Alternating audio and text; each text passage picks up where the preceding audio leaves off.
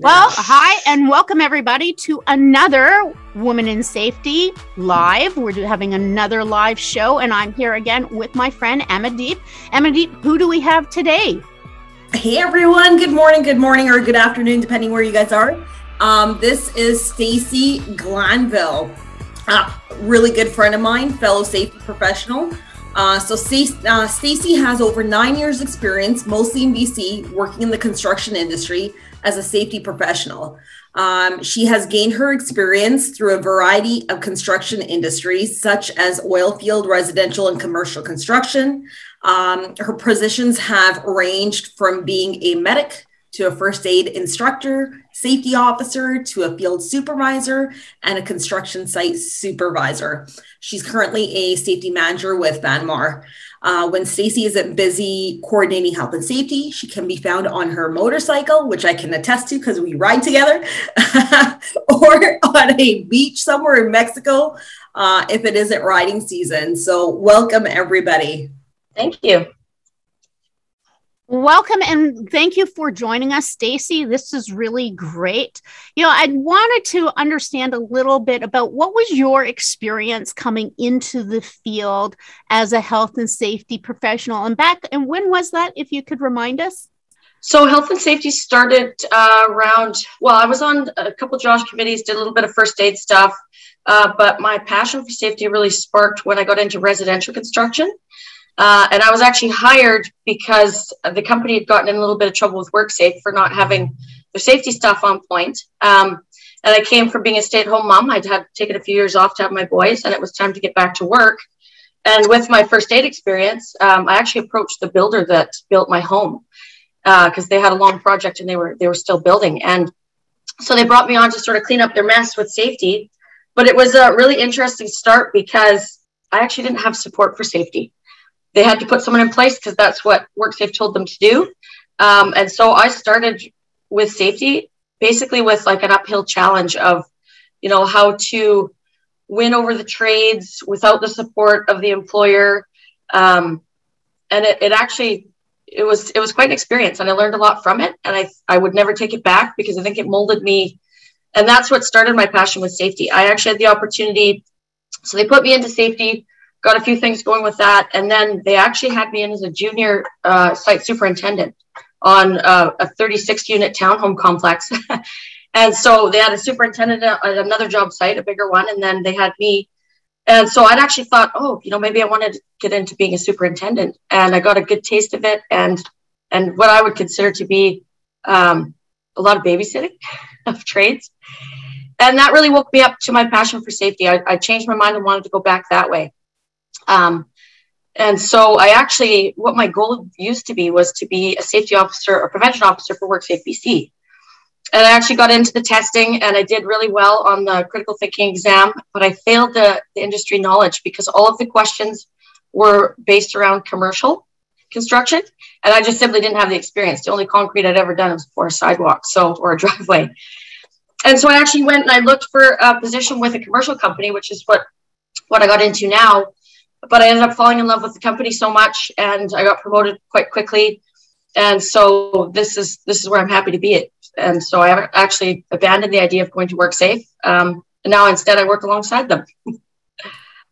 Yeah, I'd like to really kind of drill into, you were discussing that when you started in the residential construction, that it was an uphill with the trades, the gentlemen that worked there. Can you maybe share with our audience a little bit about the challenges and how you overcome them?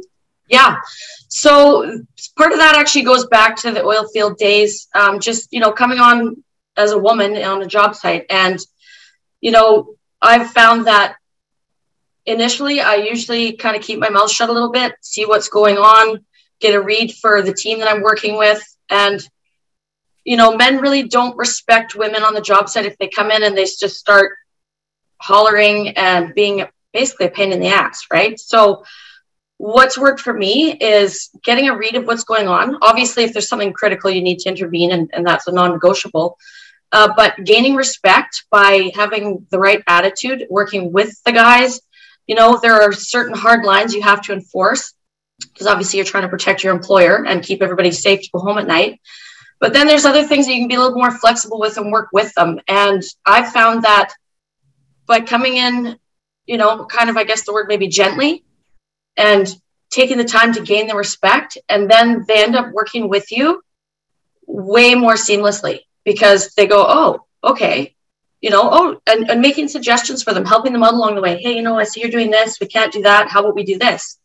And that's really worked really well for me. So there's definitely a finesse that's involved. And safety people, male and female, you can get a bad rap and have conflict quite quickly if you don't use tools with your behavior and your presentation, and, you know, not speaking out of turn, making sure you know what you're talking about before you talk about it. You know, one of the best pieces of advice I ever got was, don't ever commit to or say you know something unless you absolutely know it. You know, there's ways around it. You can say that, you know, I can't recall for sure. I think I know, but I need to make sure. Let me look into it and get back to you.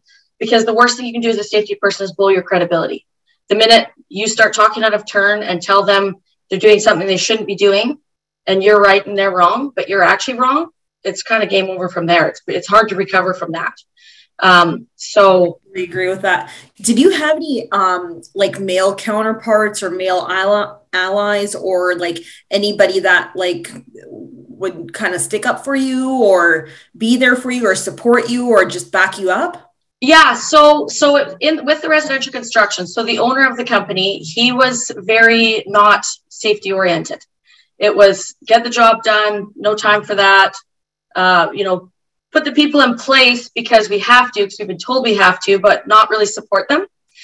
But then I had, so the superintendent, I would consider him kind of like an uncle. And like I said, that builder built my home, and they were in my complex for 4 years. So I got to know the superintendent very well. And I would consider him basically like an uncle to me. And so he would be on another job site. And so we were back and forth on the phone all day. He would, you know, give me the ropes on what to look for. And I would, you know, any concerns I would bring to him. You know, even to this day, we go for Christmas lunch every year together. And so it molded like a family type relationship.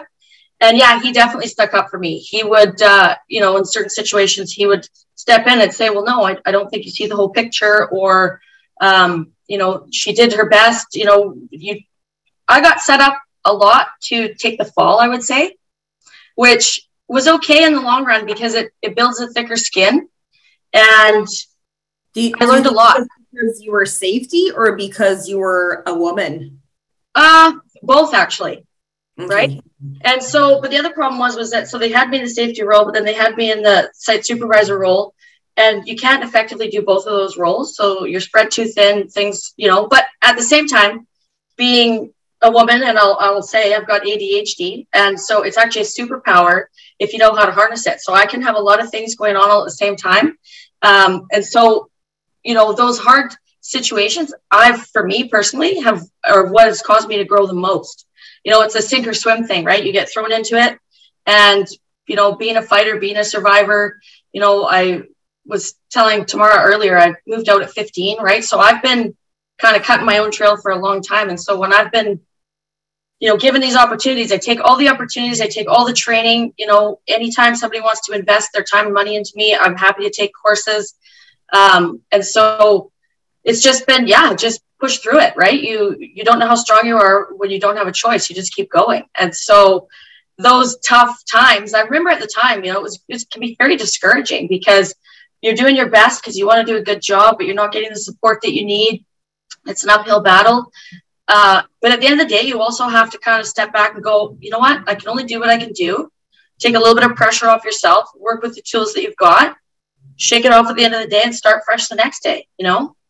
And that has worked very well for me. Like I've taken every opportunity that's come my way, and every door that opens is better than the one that I just passed through. So it's awesome. Now, we have some listeners who have just joined us. So can you put in context what year we're talking about here? Because we're talking about the past right now. So that would have been right around probably 2015 with residential construction. And I was in there for probably 3 years. No, actually, you know what? Probably 4 or 5 years. And then I made the switch over to, well, that's when I was saying I wanted to chase my dreams to be a prevention officer for WorkSafe. And getting through some of those stepping stones, needing the commercial experience, that's when I started looking for a commercial job, and I applied to a handful. And then I got an interview with the Vanmar job. And so I actually started in the field as a safety officer. And that was perfect because I wanted to get on the jobs, you know, where they had the big concrete pours and learn things like that. But actually it turned out the first building I was put on was lumber. So we had a concrete parkade. And so it was a lumber building. And then the safety manager at the time, you know, I came on kind of full force and, you know, was, I guess, pushing him and prodding him for certain things I needed to do my job. And then he decided to make a career change. And I, within 6 months, was promoted to the safety manager position. And so I actually started out in the field on a site, trying to manage the rest of the sites. And I actually developed the position into, you know, a full-time manager position where I work out of the head office and now I visit the job sites and take care of all of our safety coordinators, whether it's, you know, sometimes we have as little as 6 sites, as many as 12 sites. And I really enjoy it because there's a lot of variety there. I've got a lot of people calling me every day looking for help on how to figure things out. You know, I have a really great team of people, and that actually comes from the employer. So going from the residential situation where Stacey, hi. Yeah. I just wanted to kind of reel this back for a moment because you said some really interesting things and I don't want to lose that, but we'll go back into this in a little bit. So I want to bring us back into time because you talked about the superintendent being like an uncle. A mentor, like family. And so one of the things that we really wanted to get to learn about was how did these type of relationships help define you and shape you to the professional that you are now? So can you help, because mentoring is what a lot of people would like to get into, and it's so great. Could you share a bit about that relationship for us? Yeah, so I would say, and get me back on track if I go off track, but so I would say what that relationship did for me, first of all, it gave me knowledge where I didn't have as much, right? Like I had that support system where I had somebody to bounce things off of that would keep me going in the right direction. So obviously there was trust there. And then that gives you the confidence that you're lacking, right? And, you know, because I talked about there were some discouraging parts. So being caught between, you know, the owner who was not interested, the trades who you need to win over, and then having the support system in the middle who backed me up. It gives you the energy, I guess you would say, to keep pushing, to keep working hard because somebody believes in you and somebody wants to see you shine and is giving you everything they've got so that you can succeed and do well. So being cared about is so important, I find. You know, we all have to get the job done and we have our quotas and we need to, you know, hit these deadlines, but to be valued is so encouraging and gives you so much more confidence. And had I not had that person behind me, giving me the tools and giving me, you know, I guess, I don't know if I should say the emotional support, you know, things might have turned out a little bit differently for me. I'm pretty bold and type A, so I would have taken my licks and keep going most likely. But that made a huge difference. And that person, like I value him so much. And every year when we go for lunch, I tell him, you know, you gave me an opportunity because I was at home with my kids for 6 years, I think it was. And he gave me that opportunity because he saw some true grit in me that he thought could shine. And, you know, that opportunity has done so much for my career path. And I will forever be grateful to him. Forever. What's his name? Joe Carnevale. Do you know him? Oh, he's a great person. Yeah. Nice. That's awesome. If you could go back in time, what would you say to your younger self? You know what I would say would be to focus on myself, focus more on me, take care of me. And taking care of yourself comes down to health and fitness. That's a huge thing, right? Proper sleep. Because, you know, I'm kind of a go, burn the candle at both ends, and I always make it through. I seem to do my best work under pressure. But that's what I would do, is I would worry less about things going on around me and more about what's going on with myself. You know, take care of myself. That was what I would, not that I didn't take care of myself, but take more time. No, it's not selfish to worry about your own needs, right? Absolutely. So many moving parts in life, and it's like, just slow down and just make sure that you got your stuff sorted out, you're organized, you're not pressed for time, you're well rested, you're eating proper food. All those things make everything fire on a higher level. And so if I could go back and change something, that's what I would change.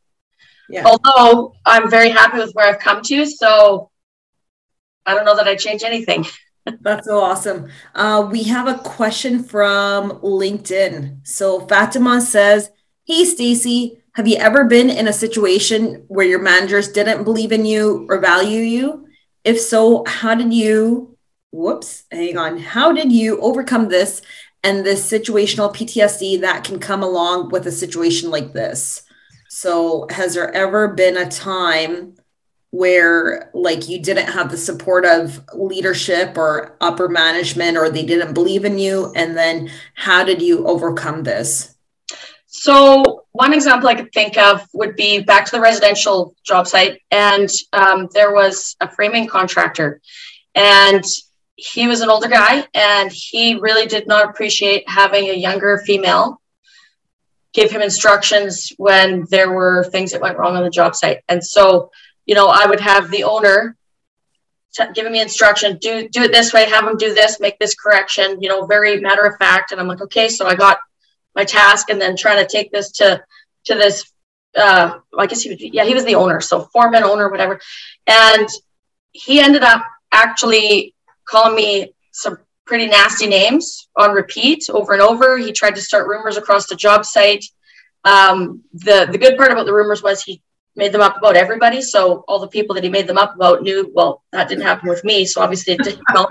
And it was tough. And so I remember being, I was standing there, and this man we're standing in the sunshine in the driveway, and he's calling me some pretty ugly names that had nothing to do with anything that was actually happening in the situation. I was correcting him because he'd made a mistake. He'd read the plans wrong. Something was built wrong. So obviously it cost him money and time to fix it.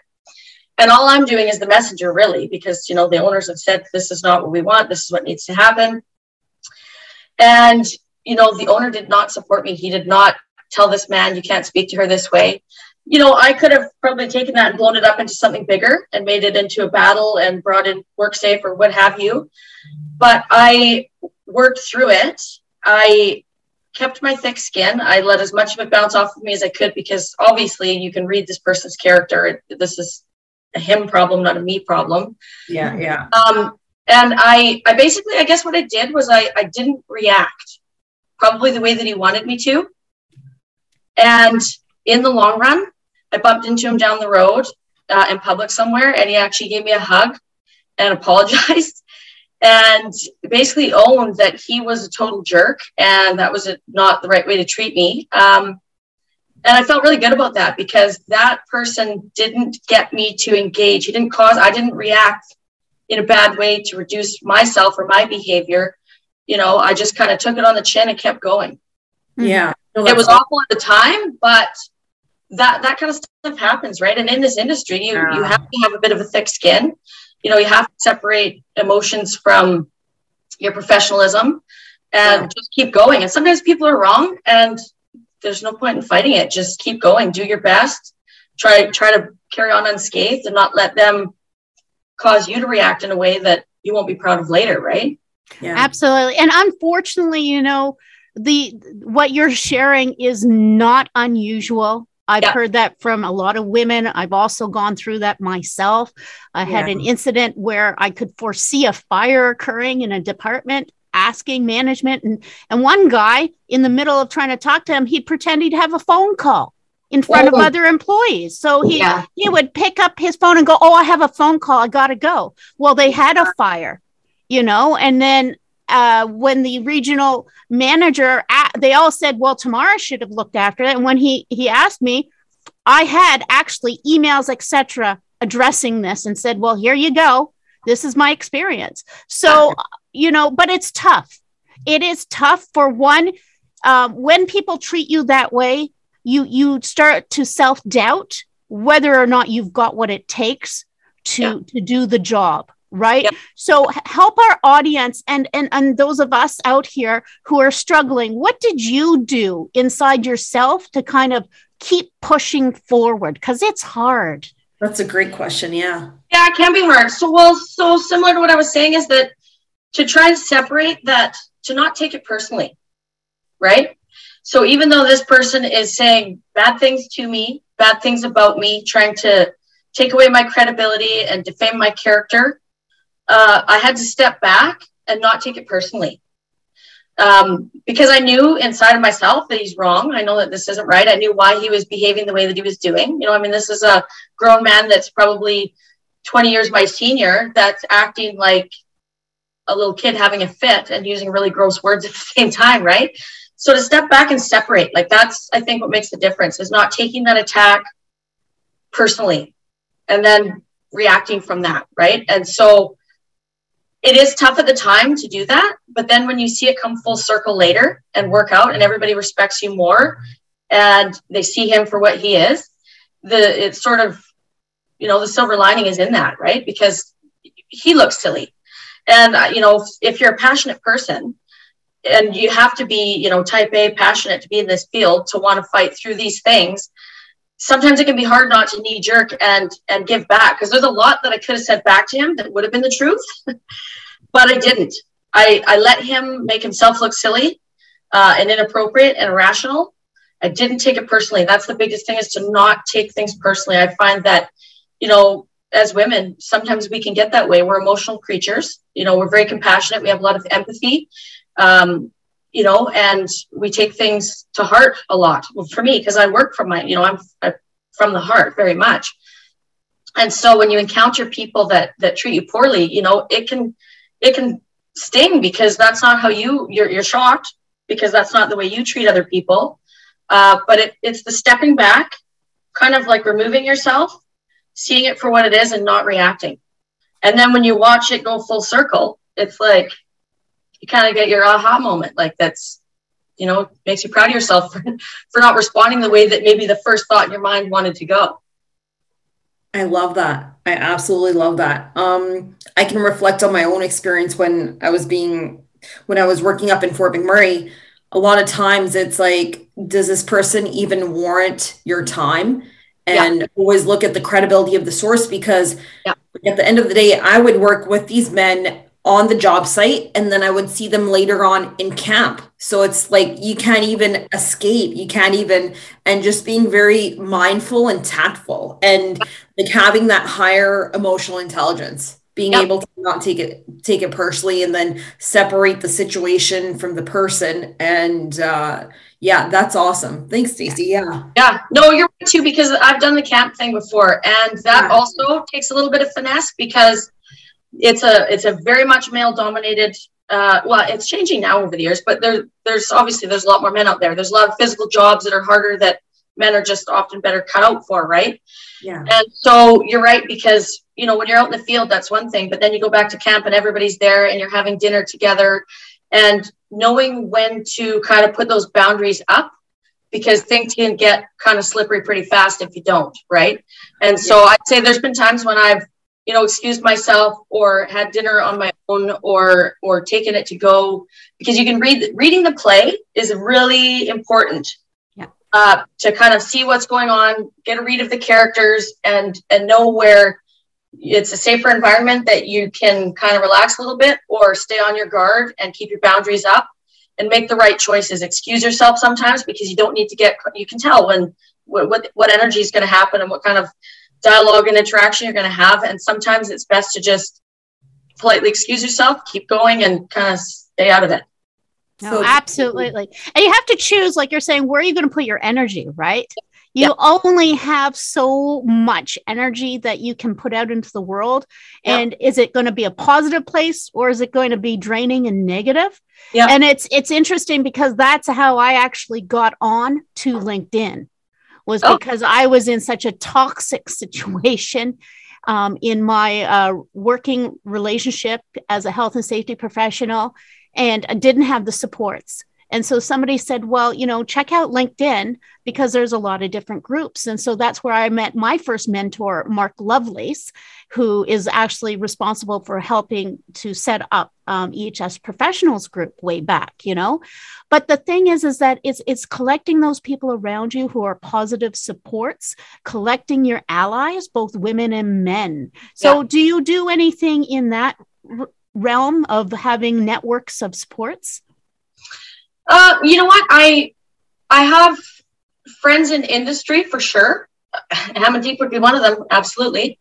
So you know what, I do have a few friends with WorkSafe BC, and so sometimes bouncing things off of them can help, picking their brain from their experiences, learning more about their field for things that you might be interested in expanding upon, and then also I'm actually on the other side of that where right now I've got 6 safety coordinators in the field, and I would say that I put my time and energy into being an ally for them, a support system for them. An encouraging leader that gives them the tools that they need to make the decisions that they need to make, and then the backup so they have the confidence to make those decisions. And that's something, it's super rewarding for me when, one of the people in the field will say to me, thank you so much. You don't, and I'm like, and they say, you don't know how much it means. And I'm like, I do know how much it means because I've had that before. And it pleasures me so much to be able to do that for other people, take the time to make their day better, to give them the tools they need, the confidence they need. And it can be both challenging, honestly, for men and women in safety, because there's people out there that just want to get the job done. They don't want to take the time to do what they need to do that you're asking them to do. I found in the oil field, when there was male medics, they got a really hard time from the male men working on the rigs.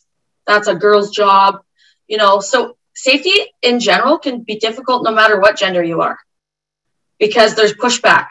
And it really, like I was saying, it takes that personality to take a little bit of time to win respect from everybody that you're working with, so that they have confidence in you, that you're not just there to ruin the day for them, that yes, you have the rules to uphold, and there are some non-negotiables that it just is what it is, or we got to stop until it is what it is. But then also being able to work with them and be flexible in the areas where there is a little bit of flexibility. That can go a million miles by not being super rigid. I mean, Yeah, totally, for sure. That's awesome. Yeah. I guess I want to drill down a little bit different. We've talked about history. We've come to talk about the present a little bit, right? Yeah.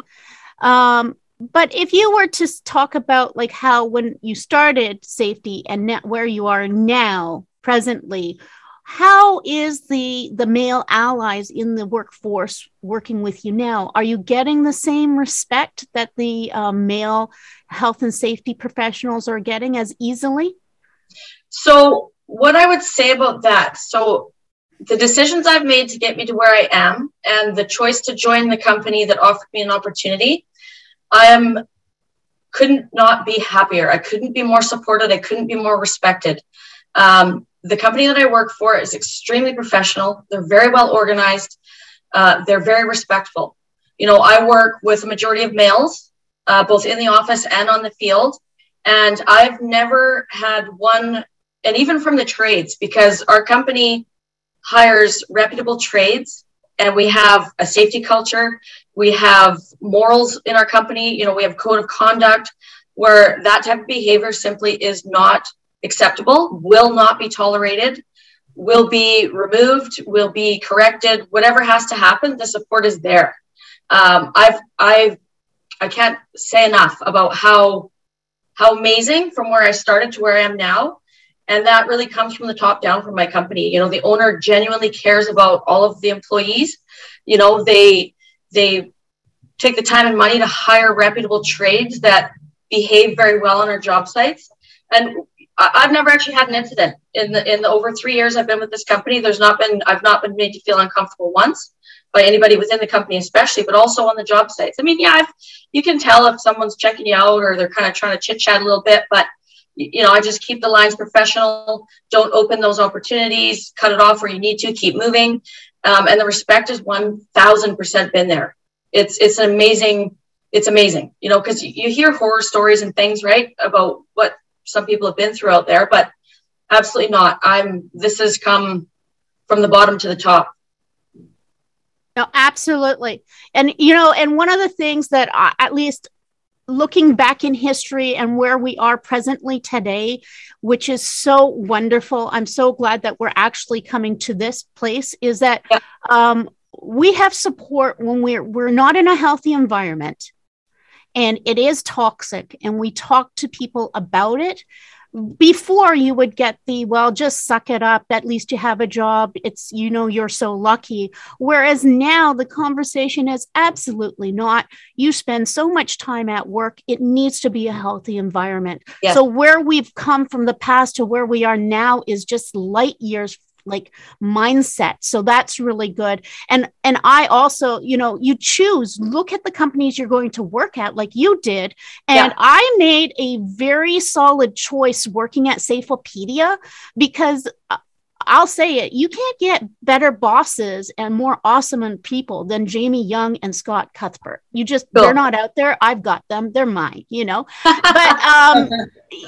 to be able to say that tells you that we've really come a long way. Amandeep, what are your thoughts? Yeah, no, absolutely. Like, you need to have that positive environment, those strong allies. You need to have people believe in you, just like you believe in them. And it takes a team. It definitely does. And to have that safety culture, it starts from the top all the way down to the bottom. And you can see that a lot of times, depending on the site that you step on or the project that you are on. That morale, that vibe, that feel, like you can automatically feel it for sure. Yeah. We actually, speaking of allies too, somebody that I'd definitely like to give some credit to would be Derek Malone from We the Safe. Our company uses, he's a third party inspector for us. And, that's somebody that I will have a lifelong friendship with as well. He's got a wealth of knowledge. He's a great support system for me. I'll bounce things off of him, anytime. And so allies, support system, and you get to know which ones, are giving you the good info, that care about you. Like it comes down to, business is business, but it's those real relationships where there's trust, there's confidence in the information that you're getting. So I would like to give a little shout out to him, because he's been amazing, and I'll continue on with a friendship with him forever. So since we're giving shout outs, I definitely got to give a shout out to Waleed at We the Safe. Yeah, Waleed partners with with Derek. I don't think I've personally met him. Waleed is they're awesome. Like We the Safe, they've definitely, in British Columbia, I'm not sure about other provinces, but they lift people up for sure. And tools, lots of training, lots of supplies. It's in the safety world, it's a one-stop shop almost. You can get everything you need there, and they care. They're good people. I'll make sure you meet them. We'll get together. That's awesome. That's great. So kind of wrapping this up here, we've looked at the past, we've talked about the present, looking at the future. So Stacey, what do you envision for the future of women in safety? For the future of women in safety, how do you mean? Like where we're going to get to, or my sort of thoughts on how to get there? Yeah, both. So for women in safety, so if there was a woman that was looking to get into it, I would say to them, take every opportunity. Don't wait for someone to say, oh, here, go for it, go after it. Take the initiative, but also read the play, because you don't want to be pushy and start taking over and bossing people around.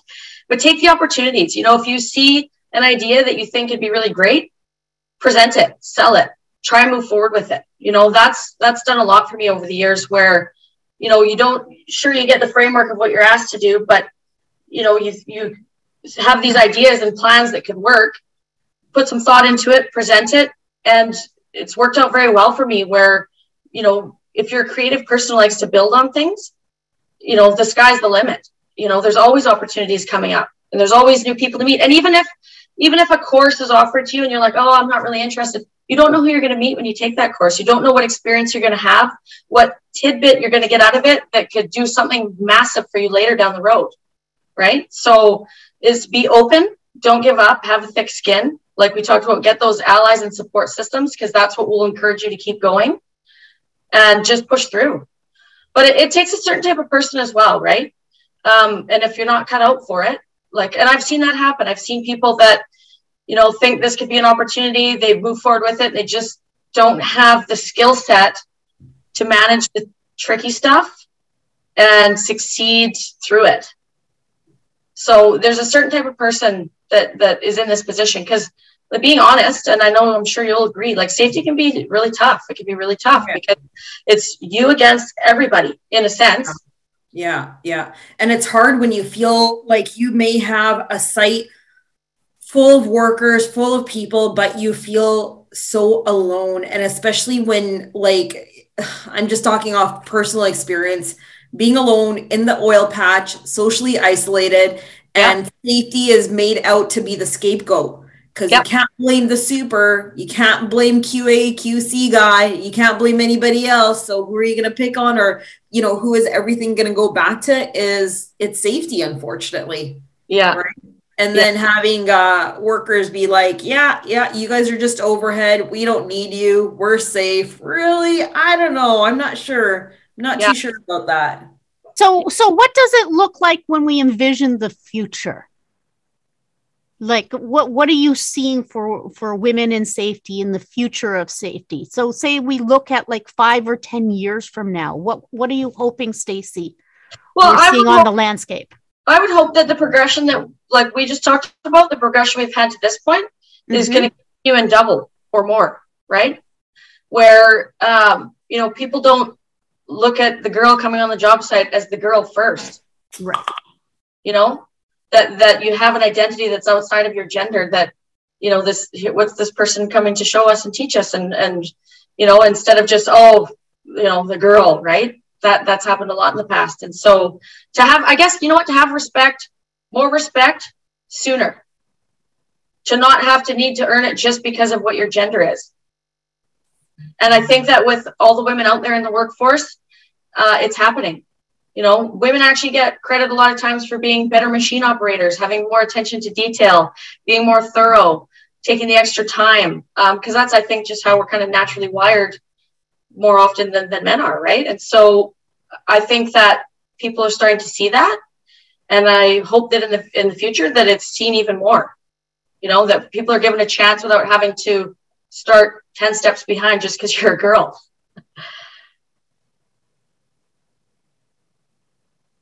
No, well said. Thank you very much. Now, I have opened it up to the audience to see if anybody would like to jump on mic and ask you a question. So if anybody feels like they have something, a comment they'd like to make or a question that they'd like to ask us, please raise your hand and we'll bring you on mic. You know, this has been a great conversation. I really love it so far. You know, I'd like to, you know, it'd be really great if we could create more of a network of allies. You hear a lot of people going and talking about imposter syndrome, and it's not unusual. You know, I think a lot of people have that self-doubt, and it would be really great to have more mentoring networks out there so that we can help build each other up. Yep. Yeah, absolutely. Definitely having the right people in place. I think safety had a question. Actually, I see they had a comment in the chat here. It says, when upper management doesn't buy into safety culture that they hired you for, and your work is compromised by lack of support, how do you effectively do your job so that you feel accomplished? So I know, Stacey, you were talking about your experiences to Vanmar and how they have a good, solid safety culture there. But have you ever had a time or experience where the safety culture was lacking? Yes, absolutely. So what my advice in that type of situation would be, so in the big picture, that's probably not going to be the right company for you. So what I would do is I would protect yourself. Right? We all know about keeping a logbook. If you're asked to not take care of something that you should be taking care of, keep a logbook. Obviously, gross negligence, then you might want to escalate things. But what I would do in that situation is, and I hope this comes out okay, but I would use that opportunity as much as they're using me. I would take everything I can get from the experience, and then I would move forward. So I wouldn't do the knee jerk, I'm out of here, I can't do this. I would set myself up for my next opportunity and I would use that company as much as they were using me. And I say that respectfully. I wouldn't, I don't mean use them damagingly, but take what skills, take what training, take what opportunities I can get. You probably have networked with some people within that company. They might have given you some ideas of what direction you want to go. At the end of the day, if you're not being valued and respected in your workplace, I wouldn't stay in it. That doesn't mean I'd jump and run and not have a job tomorrow, but I would take the opportunity. I would use it to my advantage to grow myself, and I would move forward. Agree. Yeah, totally. I don't know this person's name, but Safety, does that answer your question? We will wait for a comment back. Yeah, they DM'd me and said no more questions. Oh, okay, perfect. There was a situation I went through when I was working out the oil patch that I kind of wanted to share, because if someone shared it with me, it might have helped me at the time. It was a very valuable lesson that I went through. So I was a field supervisor at the time, and I was visiting medics on the rigs. And I visited this woman, and she was very in that industry. You get kind of the tomboys, and everybody's comfortable and joking around, and dropping the F-bombs, and in the man's world. And this woman had told me about her superintendent, and how, I can't remember the total context of it because this is going back quite a ways, but how he'd made some inappropriate comments towards her. Mm-hmm. Now, she was very kind of chill about it and brushed it off like, he made these comments and about her body or something like that. And then she'd said, but she didn't want to make a big deal about it. And, just if I could keep that confidential. And I took that into my own experience, where that's happened a lot to me over the years in different situations, but I never did report on it because I just managed it myself. I didn't engage, or I worked around it, or removed myself, whatever you have. So anyway, so she told me these things in confidence. And it was just words. There was no touching or anything, crossing those lines. Well, what actually turned out was, I guess, that she was, jealous of my position. And she took that information and went to upper management and said that she had reported something to me that I didn't move forward with, and tried to cause conflict for me in my position because she was upset that I was given the position and not her. We both applied at the same time. Or actually, I was promoted. And so now looking so that experience right there, everything worked out okay because it was very see-through what was going on with it. But I learned at that point, when I have a worker come to me and confide something in me, I let them know pretty early on that depending on what they tell me, I may have to move forward with it because we kind of can't really keep secrets depending on what it's about. If they're opening up about something that happened with their family because they're having a weak moment, that's, one thing that I could be supportive of. But if it's something that's going on the job site and it actually is crossing lines, even if they're just blurry, that often needs to get transferred further. And so that would be my warning to people out there, is that depending on what people tell you, if you're in a management position, it's your obligation sometimes to do something with it, and being transparent about it so that nobody's got hurt feelings or thinks that you've, sold them out or not been. And it's worked out well for me, where I've had,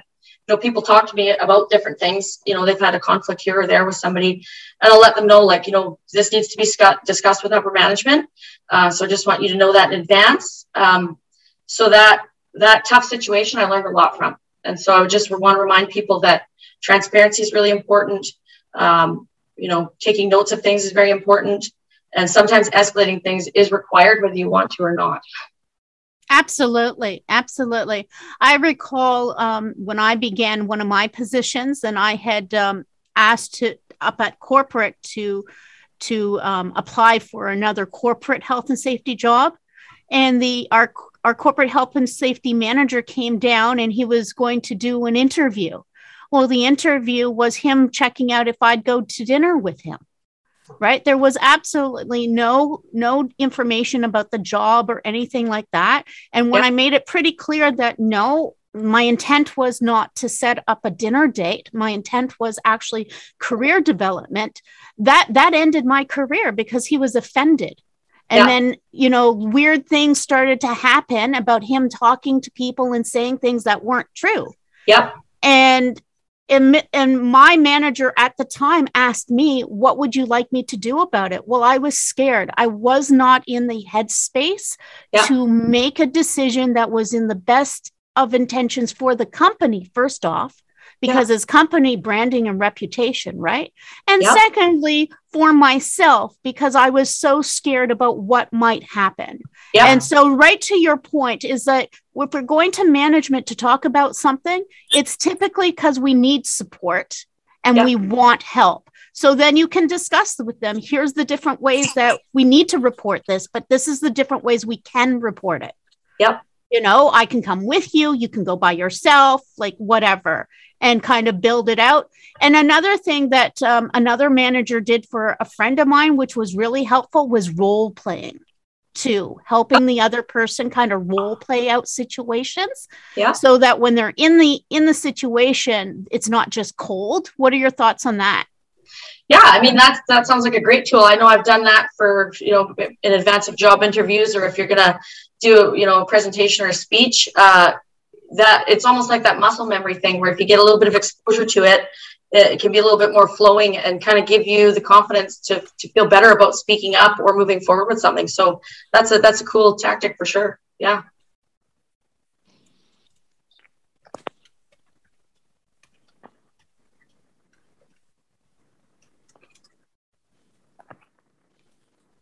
Well, if anybody in the audience wants to come on mic and share a comment or ask a question, this is your time as the listeners to join us if you're in the Zoom room. So please put your hand up and join us. We'd be excited for that. Emma-Deep, were you going to say something? Yeah, I was going to say the exact same thing. If anybody has any comments, any further questions, experiences you guys want to share, like anything in the realm of women and safety, or just anything in general, really. I have Janice who says that she has a question. Janice, did you want to ask your question or comment? Sure. Am I on? Yes, you are. Hi, Janice. Hi, everybody. Hi, Aman. You know, I've been in construction and safety a long time. And one of my biggest challenges is the maverick of the man that feels like you don't belong, you've never trained enough, you're not smart enough, you're not strong enough, why are you even here? And it takes everything in me to bite my tongue and not spew off to them. I guess I've never really had a filter, diplomatic filter. So I always wonder how other women in safety manage to diplomatically tell the guy basically to, you know, go to hell. Yeah, I was going to say that, but it wasn't allowed. I said it. All good. Yeah, thanks. Because they're tough. They're tough on you. At 40 years of watching this crap and watching women be reduced to nothing. A lot like Stacey, I'm bold. Maybe she's got a better filter than I do, but my filter goes away and I kick in and I become a man. Isn't that weird? No, it totally makes sense. I mean, you know, even reflecting on my own personal experience. So I was brought up with 3 brothers. My dad wasn't your stereotypical cultural man in the sense where he had a difference. He always treated us the same. And so he always like encouraged and empowered. But having said that, I still fought my own battles. I mean, going out into the workforce, being alone, but just having all his teachings and him always telling me, hey, you know what, you need to be confident. And he used to always tell me, hey, you know what, like just always be proud, right? And like rise above that. And so just having that as well. But yeah, sometimes it's hard. Like it's tough being on site or just being out there, and these men with their primitive hierarchical, whatever it is, their thought process, it's so ingrained in them to try and like suppress women. And it's so wrong. And I think the more allies we have, whether it's male or female, empower one another and basically like, don't put up with people's shit. Just don't. Yeah. Right? I also think too is, you know, in those situations where all those things are going through your mind that you want to say, because I know exactly what you're thinking in those situations. I've been there. Yeah. It's keeping your professionalism at the time and then letting it out afterwards in a safe place. Like venting about it's important. Stuffing it, not good. Controlling it at the time, very important, but getting it out later when it's the right time and space to do so with somebody that you trust, whether it's a friend or someone else professionally that knows this person, knows their background. That seems to help me is when someone knows the full scope of the situation. So they're like, yeah, I know what you're dealing with over there. And just kind of getting it out, venting about it when it's over, can get that off your back. And then as you work through that, it just, for me, it identifies more and more how out of line this person was, how, either they're threatened by you or pissed off just because you're a girl and you're telling them what to do. And then that, for me, that frees me from taking it personally, because it's like, that's a him problem, not a me problem. Yeah. I think also, though, we have to take ownership as a community. So much of this is a lot of people who are bystanders. Yeah. Dyslexic, I mixed my words up, but you know what I'm talking about, right? Oh, yeah. Is that when will we talk about it, but when will we step up and say, hey, you know what, back off? Because to let somebody just kind of, have to handle it on their own, we know that doesn't work. Yeah. So I would challenge that we need to start stepping up. And if we see something, say something. Yep, 100%. I definitely agree with you. I would not sweep that under the rug. And I think that the best support for that is from the top down. Yeah. Having that employer that will support you. And that gives a person the power and ability to do that, to put those hard lines in place, remove that guy from the job site, right? But it really comes down to what the framework is behind you, if you can do that successfully or not. Right. Yeah. And now I also have somebody on LinkedIn who, unfortunately, she's not in the Zoom room, so she can't come and speak with us right here. But we'd love it, Carla, if you could have. She wants to know about, the topic of transgenders and how can we start educating and being sensitive to that workforce. Anybody have any thoughts to share on that? I can actually share. So we've been talking a lot about trans people. So I'm with the BC Tradeswomen's Society. I'm one of their directors at large. Mm-hmm. And so I want to say that I'm educated and versed in it, but not as much as I can be. But having said that, there's a lot of resources.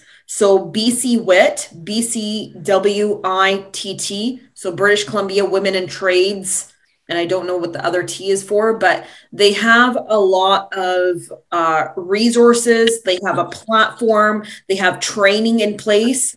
Another organization that's coming out with a lot of like diversity, inclusivity, training around equality and gender equality is the BC Feds as well. So they're coming out with, but like I've never really seen it a lot before, but it's coming out there. So with trans as well, there's definitely like platforms out there. There's resources, there's supports in place, and everything basically to do with that. Yeah.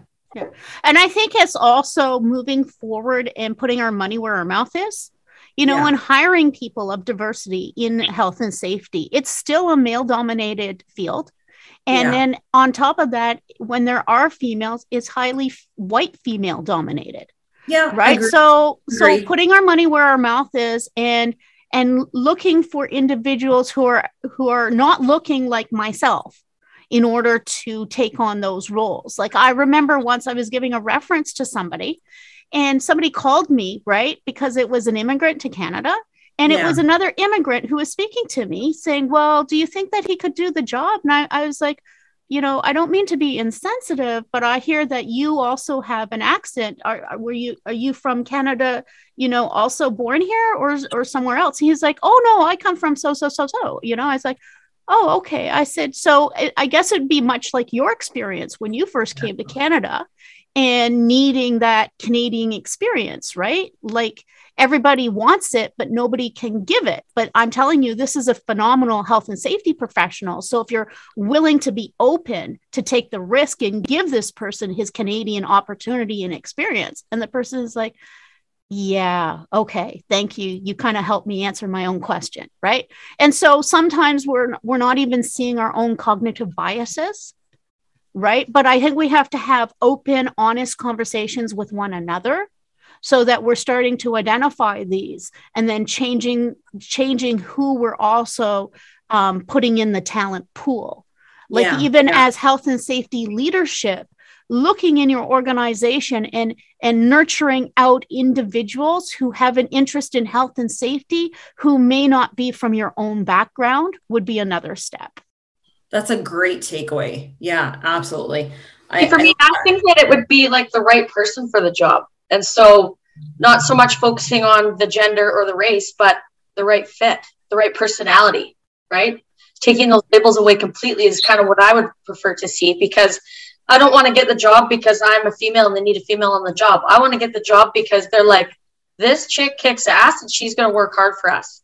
See, and that's really great for us to say, but we are part of the privileged individuals, right? And the fact is, Stacey, that we've tried that and it's not working. We're still getting a lot of the same demographic into the roles. So then the question is, how do we do it? If we don't have some sort of how do we break it open then? How do we start breaking it open so we see a difference in the landscape? Because I interview a lot of people, to be quite upfront with you, over the last 10 years. And when I'm looking at it, it's largely white people that come to the table for interviews.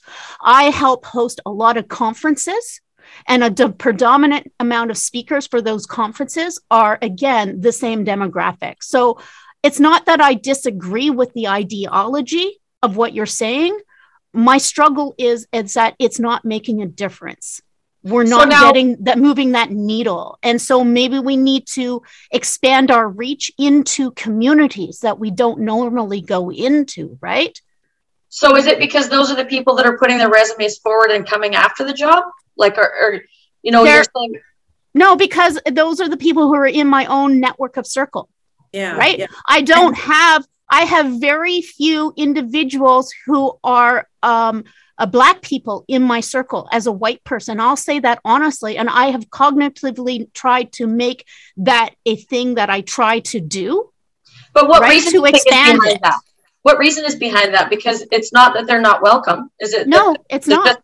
So are they not coming forward regardless of race or gender? I don't know. I think it's hard to come by, like, just in general as well. Like, even when I go outside BC, when I was out in Fort McMurray as well, it was hard to find other people that were in health and safety that were of a visible minority or part of the BIPOC community.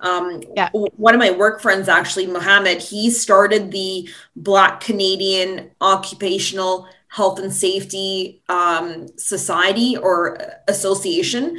And if anybody wants, you guys can message me on LinkedIn after. I will get you in touch with him.